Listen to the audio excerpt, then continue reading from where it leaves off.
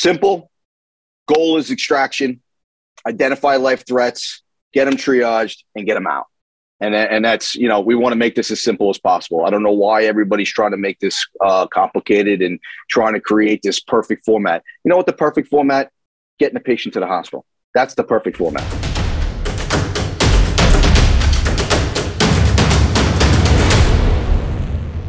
Welcome back to the World Extreme Medicine podcast with myself, Eoin Walker. In this episode, I'm speaking with Gregg Brady on pre-hospital triage.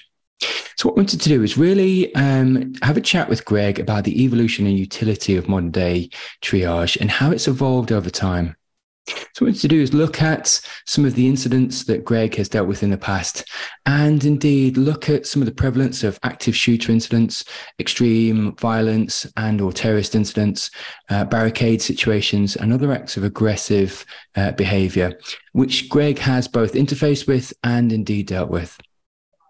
So some of these challenges and indeed responses test the capabilities of both first responders and indeed mass casualty care plans. So Gregg works for the FDNY, so Fire Department New York, and has the role and indeed in the past has been a primary response to mass casualty incidents across New York City. So New York continues to be a potential target for domestic and international terrorism. So Captain Gregg Brady has spearheaded the innovative approach to FDNY Warm Zone Triage to quickly address severely injured patients and instill a semblance of organization in the environment which is possibly under threat. So Gregg currently works as Deputy Chief for FDNY, but started out his career in 2000 as an EMT at the age of 19 and became a paramedic in 2002.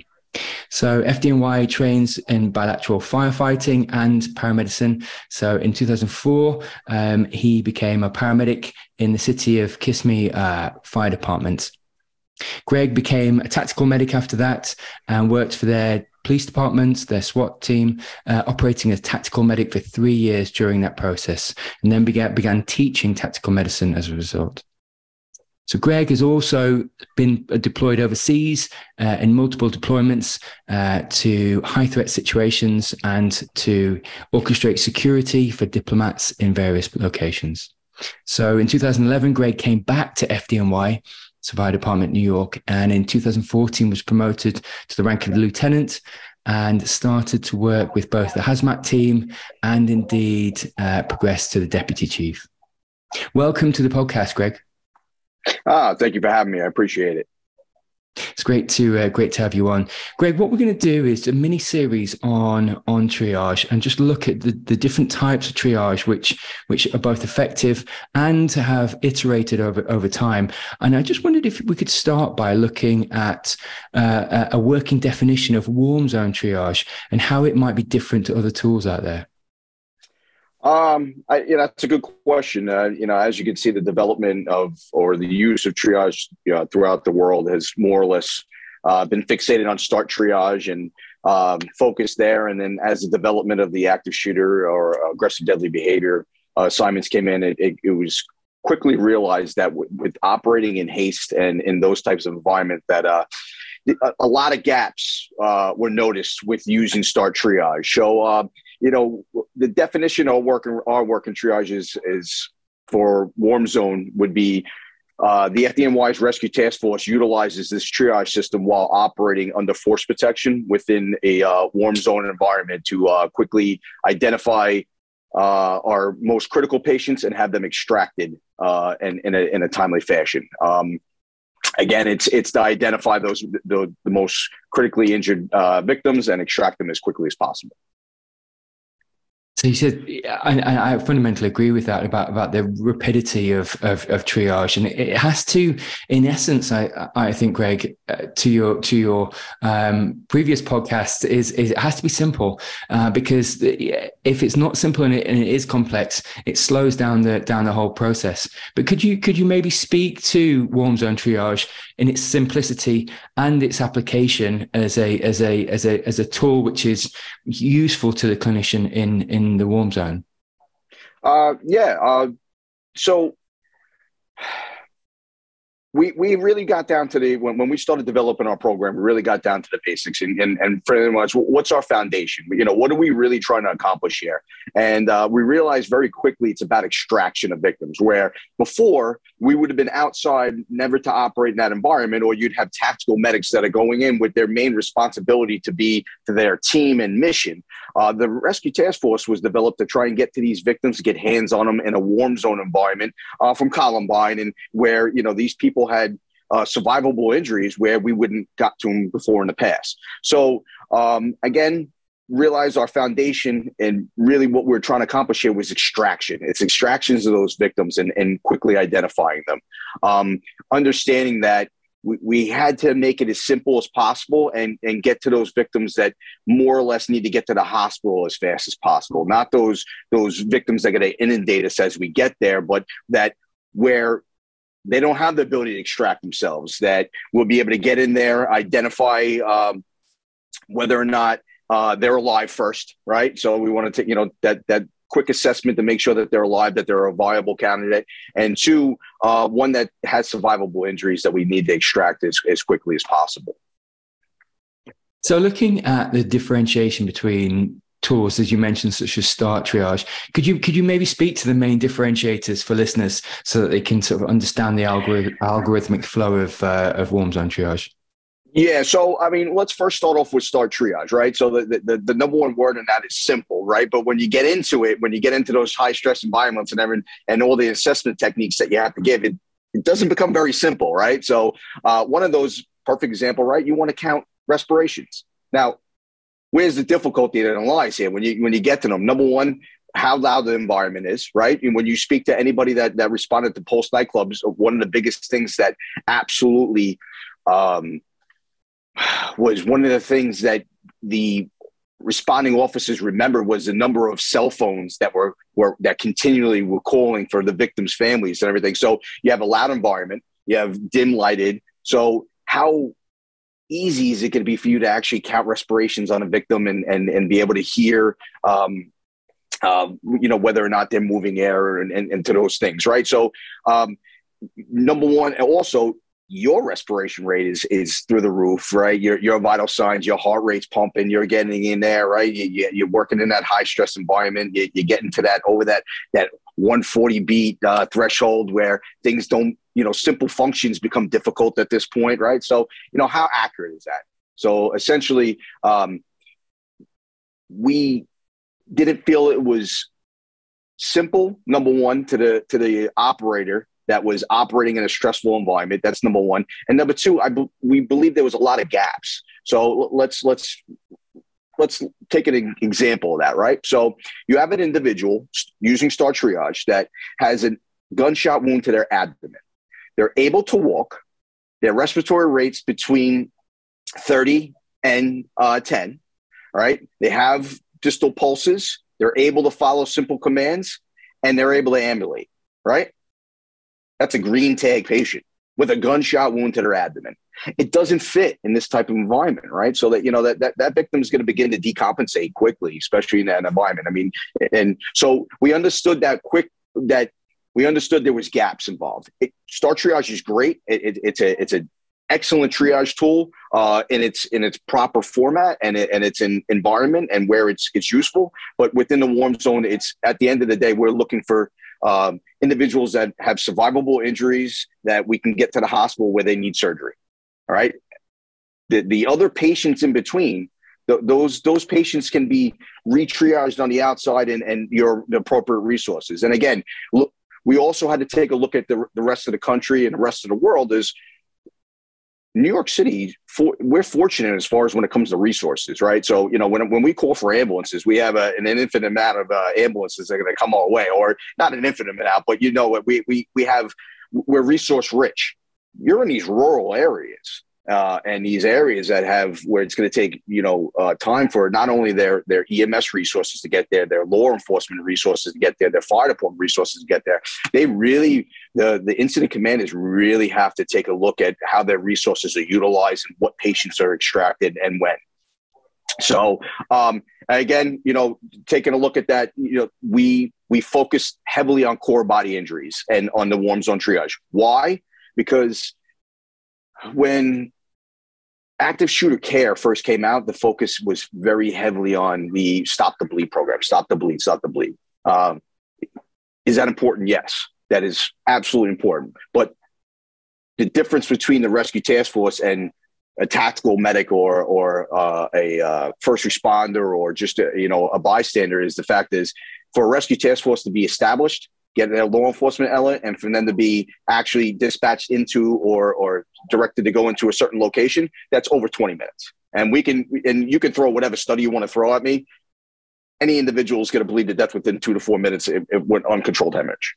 So depending on what vessel is severed and whether or not they have any kind of makeshift tourniquet or anything, rescue task force those really aren't our patients in that situation. Of course, we're going to assess them for that hemorrhage, but our focus is heavily on core body injuries, because you can either look at whatever studies like the Smith study that show that a lot of the survivable injuries were those core body injuries if they were extracted in a timely fashion.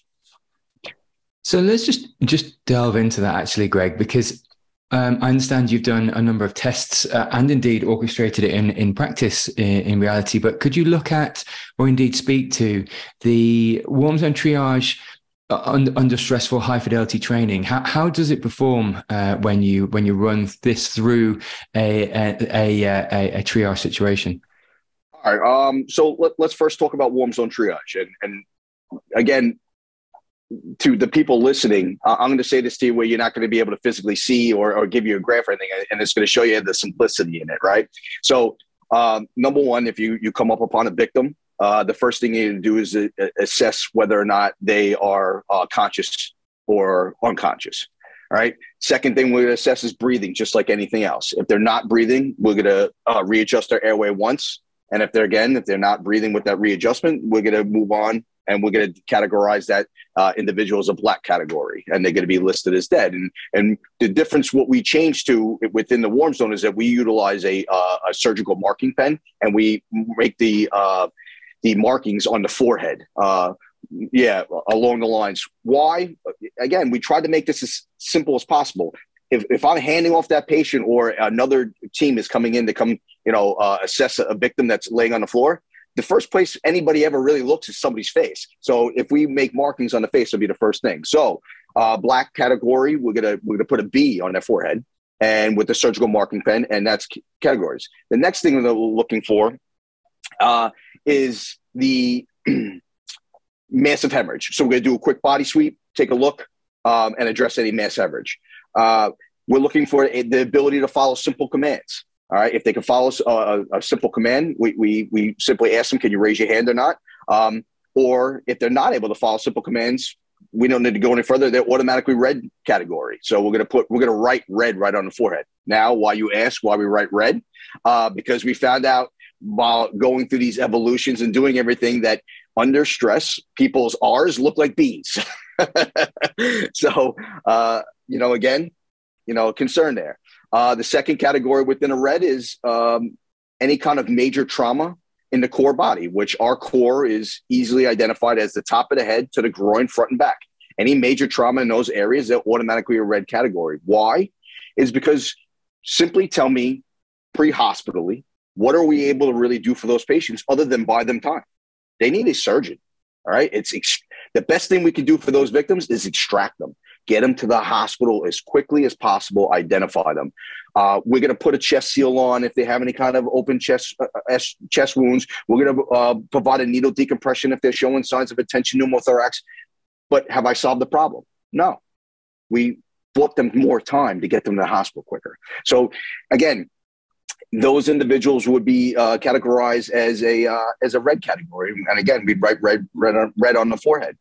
Anybody else that doesn't fit in those categories, if they're able to follow simple commands or if they have wounds outside the core, whether or not they can ambulate or not, they're considered what's called alive. And we're going to put an A on their forehead. Those victims are going to be extracted and then brought out to staging areas and re-triage with start triage on the outside, right? Because the main goal of any rescue task force is to extract red tags and bring them right to the hospital. So identifying red as quickly as possible. Now, again, under stress, I'm not counting any respirations, all right? I'm not checking for any distal pulses. again, your hands are sweaty, you got gloves on, you're moving around to how many patients, whatever you have going on in there. How easy is it going to be for you to feel somebody's distal pulse, right? It's not. You know, it wasn't practical. If we want accuracy and we want speed, you have to make it simple for the operator, for the everyday operator. And we really focused in on that. And by doing so, simply visualizing where a wound is and whether or not they're able to follow simple commands will tell you whether or not they're red tag. And we, again, extract those victims as quickly as possible. So, and simply explain that over the podcast, I can guarantee if we took calls and we took questions, I guarantee over 90% of the people would get it correct, just because it's really that simple. If you have an injury in this location, you're this. If you're not breathing, you're this. And if you have an injury here, you're this. So, again, make it as simple as possible, and it improves it accuracy. I absolutely agree with that, Greg. And I think fundamentally the tool has to enable the clinician, because the clinicians are treating patients, and the more complex you make it, the more it slows the scene down and it slows patient care down, to your point that you keep making. And I think I absolutely agree with that.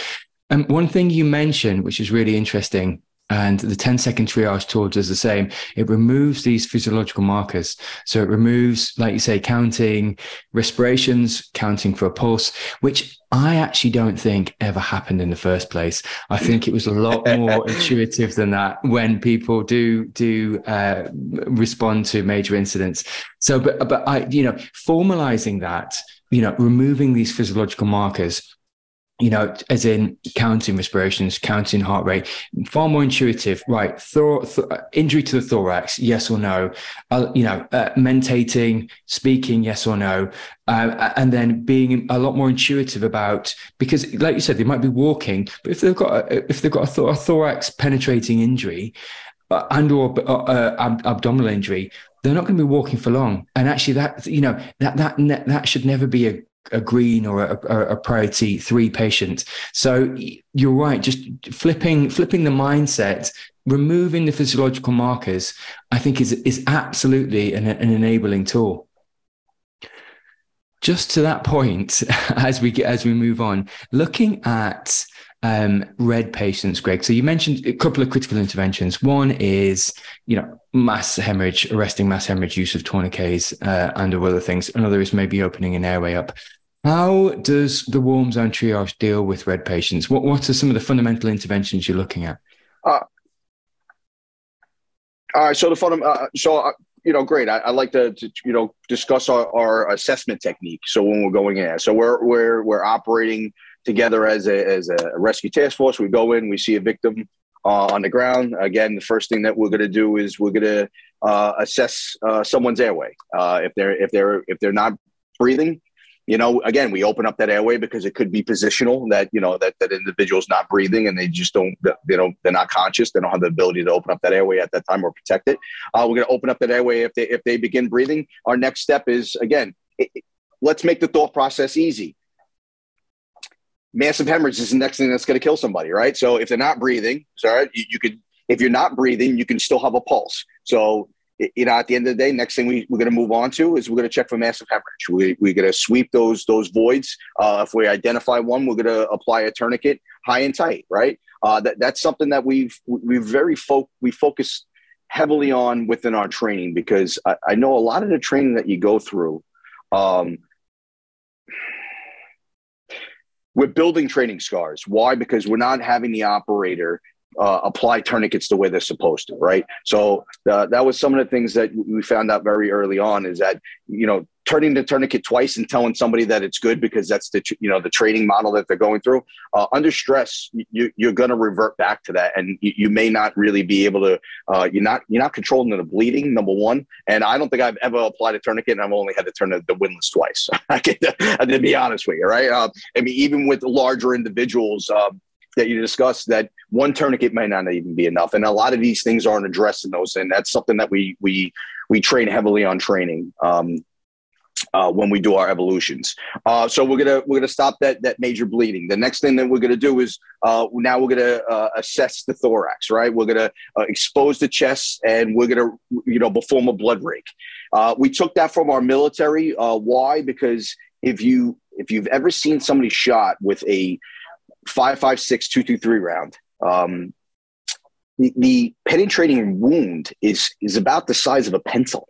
All right. And when you have a chest covered in blood, it's not a very easy wound to find. So we begin from the clavicle down to the pelvis. We rake each side. And once we find a hole, let's make it easy, right? We get a commercial chest seal. We peel and stick. We can discuss here all day whether or not you want to do vented chest seal or non-vented chest seal, whether or not we're using duct tape or whatever the case may be. The goal here is to more or less put either a vented chest seal or a non-vented chest seal over that hole, right? We want to decrease that airflow going in there. So, again, our next technique at this point now is we want to assess for a tension pneumothorax. And again, let's make things easy for the operator. You have an open wound and trouble breathing or tachypnea. With that, we're going to pop the chest in that situation. I mean, you're just not going to have the ability to sit there with a stethoscope and take a listen to the lung sounds. And, again, we've learned over time that, looking for tracheal deviation, that's such a late sign. You're not effectively managing anything. But what I will tell you is that we've moved to 2 sites for our decompression. We're going to do mid-clavicular or mid-axillary, either one or two. And on adult patients, we're hubbing the needle because, again, whatever studies that you're taking a look at, whether or not we were actually using those decompression needles deep enough. We weren't getting them deep enough to actually release that air in there. So again, those are focused, right? And then the next thing is extracting those red tags. So simple. Goal is extraction, identify life threats, get them triaged, and get them out. And that's, we want to make this as simple as possible. I don't know why everybody's trying to make this complicated and trying to create this perfect format. You know what the perfect format? Getting the patient to the hospital. That's the perfect format. So, Greg, looking at because if I'm right in thinking, it does interlock with the modified start triage. So it's removal from the warm zone to a cold zone for like blast or ballistic injuries. But then there's an application of a modified start triage tool. Am I correct in saying that? And if so, how does that look? Mm-hmm. So we had discussed earlier about those alive patients, right? So our red category patients, ideally, we'd like to see them removed from the warm zone to some type of triage transfer point. That's what we categorize it. Pass them off to cold zone personnel, and they go right to awaiting ambulances, right? So again, it's about getting the red out. Those alive patients, all right, they get brought out to the cold zone, and they get put and they are re-triaged with our modified start triage. Now, why it's called modified is because we utilize an orange tag. Why do we come up with an orange tag, right? We have our normal black, red, orange, yellow, and green. An orange tag is more or less anybody that has a tourniquet applied, okay, that is, compensating, that is able to follow simple commands that, fit the other categories, right? So they have the tourniquet applied, or they're suffering from some type of medical emergency secondary to the event. And how do we find that out? Is we had a steam pipe explosion in New York City. And we had an individual on scene that initially was categorized as a green tag that started to develop MI symptoms and eventually went into cardiac arrest because they essentially succumbed from a myocardial infarction. And so, that was something that we saw that within a certain area that individuals were falling through the cracks just for the fact of, nobody, took into account the medical emergencies that people could be having, right? Again, everybody practice. And when we go through, a lot of our evolutions are done with military aged individuals in usually pretty good shape. let alone that if we had an active shooter at an actual, whatever type of environment that we're looking into, unfortunately, like supermarkets and everything, you're going to have individuals of all shapes and sizes and all different types of, medical conditions that they're on medicine for, blood thinners, diabetics, everything else that comes along with it. So individuals come in all shapes and sizes. So the assessment techniques are important at this point. So we bring them out to the cold zone and we categorize or re-triage them. Those are live patients, re-triage them with our modified start triage. And then our resources are pretty much dispersed through the, whatever categories they come out, in that situation. So we want to do the best we can for the individuals that we are bringing out and try and categorize them, as appropriate as possible in that situation. So, and it's something that everybody can transition to, and there's an easy transition from those individuals that you bring out.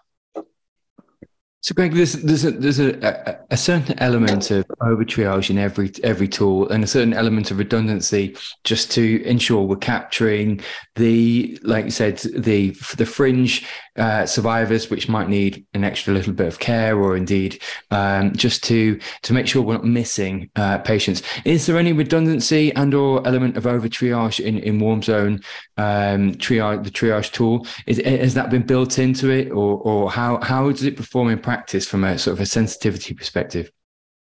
Again, the simplicity is where, we get that accuracy, right? So, those are things. And, again, going through it, we had to have, when we developed the system, we had to have it something that people could relate to and they can identify with, right off the bat. So, there wasn't much of a change in regard to that. And let's be honest, majority of people, or majority of operators and practitioners look at an individual and their first sight, right, they determine somebody, oh, they look bad, they're red, so they're over triaging right away, depending on the situation, because they're looking at the color of their skin, whether or not they're right. One of the things that gets brought up, that there's two things I'm pretty much concerned of in an active shooter environment. One, the medical provider feels comfortable treating somebody that is injured, that needs their help, and where they can feel they can do something about it. And I'm going to give you an example of what I mean by that, right? So you take the Aurora, Colorado situation where you had an individual that opened fire in a movie theater. So as soon as the first responders arrived to the scene, you had essentially, you're going to be met by those walking wounded right off the bat. Those people that are able to extract themselves right away are you're going to be more or less, dealing with them as they extract themselves. And you have an individual that's shot in the arm, that's a through and through, right? And I'm a medical, provider. I feel comfortable with taking that victim and putting them in the back of my ambulance right off the bat, because look, I have somebody shot, I'm wrapping their arm. I want to, transport them off to the hospital. Not really seeing the 50,000 foot view of you're utilizing an ambulance for an individual that no matter what in this situation, whether we just wrapped them, they sat there for 2 hours, they're still going to be alive. And then, where we need that. So that's a big concern right now, right, is how to, one, train medical providers to move past those victims and how to deal with them appropriately and where to put them through. And then, moving into that next phase of it, of training together and working with your law enforcement ally and get them to trust enough that you're able to be protected and that you'll be safe in that environment and getting in there. I think a lot of places around the world are still having some difficulties there in light. Everybody thinks that they have a job and a responsibility, and that's true. But the end goal of all this is to help individuals that didn't have a chance in the first place now to have a chance and get them out. So, the simplicity, equals accuracy for the majority of the part. And then on top of that, it's, being able to relate to it. So that's, like what you're saying about the redundancy. You make an absolutely great point there, Greg, around a fundamental mindset shift, because like you said, on an ordinary day, we call it, I guess, business as usual, BAU. Business as usual is one patient, one ambulance, one, a couple of clinicians, an ambulance crew. And and you treat what you see in front of you. But in the hierarchy of need in a major incident or a mass shooter incidents, you have that mindset is absolutely flipped. And like you said, the through and through arm injury might not be your priority. And actually the heuristic or bias is that you err towards what you're comfortable with. But actually it's being able to step aside from that, see there is maybe a different hierarchy of need at play, and there's actually maybe more injured patients that you might need your attention. And to your point, actually, Greg, I think the initial tool application is all structural, and so applying the structure means you don't necessarily treat that first patient you see in front of you. It's the structure, it's the reporting system, it's then the application of dynamic triage, which is a mindset shift from everyone's day-to-day practice. And I think, if being honest with you, I think every major incident which has occurred in the past, clinicians are faced with this fundamental challenge of shifting mindset from their 364 days. The 365th day, it's a complete mindset shift. Demand outstrips supply, and they have to really start to look at these structural components rather than treating the first patient they see in front of their face. To that point, Greg, I just wondered if it'd be really interesting to just examine how warm zone triage looks from a reporting perspective, because there is an element of tactical operations command on these scenes, both maybe at scene and remote from scene. How does warm zone triage sort of interface with this sort of tactical command? Is there sort of 5-minute SBAR sort of situation background assessment recommendation, tools being relayed to a command station, or how does that look? So, that's a great question. And that's another thing that is probably the most important thing to any aspect of these types of environments, right? Communication, right? It's the most important thing on any assignment, and it's the first thing to break down, and it's the least emphasized in training. So tell me where that makes sense, right? So, that's something that, again, huge focus of ours. It's, having a hub together of more or less a unified command, a small structure of our tactical operations command, where our warm zone triage is simply relayed back to number of patients and the categories. So again, I don't know how to make this any clearer. Stop making things complicated, right? At the end of the day, what was our foundational goal? It's about getting a read out. Number two, how do we improve that? How do we make that as fast as possible? And we've really found that we make it as fast as possible, but making it as simple as possible. All right, listen, while I'm inside, I'm communicating to my location, to my tactical command of that I have this many patients and I have this many category. And then we break it down to black, red, and alive, right? So let's not overcomplicate this. Let's go into, evolve. But now that transition also. So we're a part as a rescue task force. We've already relayed to our tactical operations command that we're coming out with 5 red category patients. We're going to pass those off to personnel. We realized that we had to give some type of direction of the information that needs to be passed from one to the other. So we took a look at what, more or less was around the world. And we saw that a missed report that was used by the military is a good format, but it doesn't work for what we had. So we developed a lit report. So we felt the most important information that needs to be transitioned from one provider to another from their operation is level of consciousness, injury sustained, and the treatment that you provided. Let's stop making this complicated, because before, if I'm passing a patient off to you, I'm either really saying little to nothing, or I'm giving you a very convoluted patient assessment pace-off information that included the person's credit score.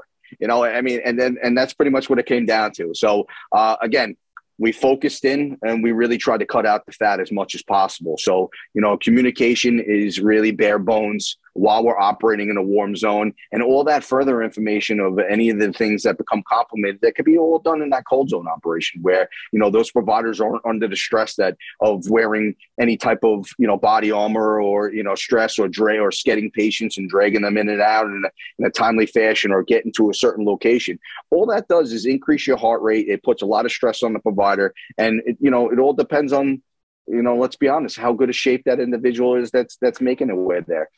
If I'm going from room to room to room doing a number of assessments over a long period of time, again, that's going to have an effect on the operator, right? And that's going to have an effect on, how accurate they are later on. If you're exhausted, we talked about that before. How accurate am I going to be on respiratory rate?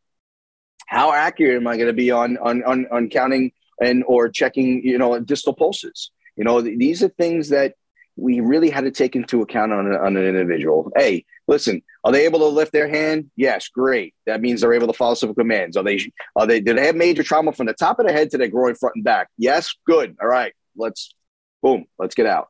And again, that triage, it needs to be simple. You have time later on for those individuals that aren't critical. Those critical patients at the end of the day just need to get to the hospital as quickly as possible. They need to get onto a surgeon's table and identifying those.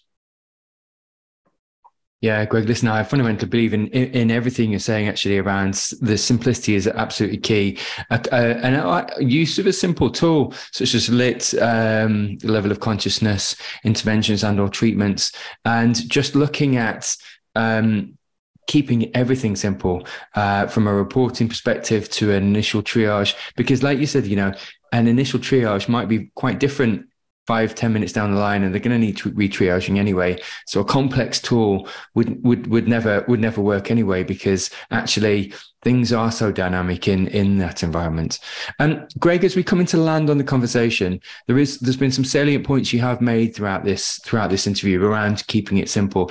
Could you maybe just notion towards a few take-home messages that listeners could sort of take away and or think about from the conversation?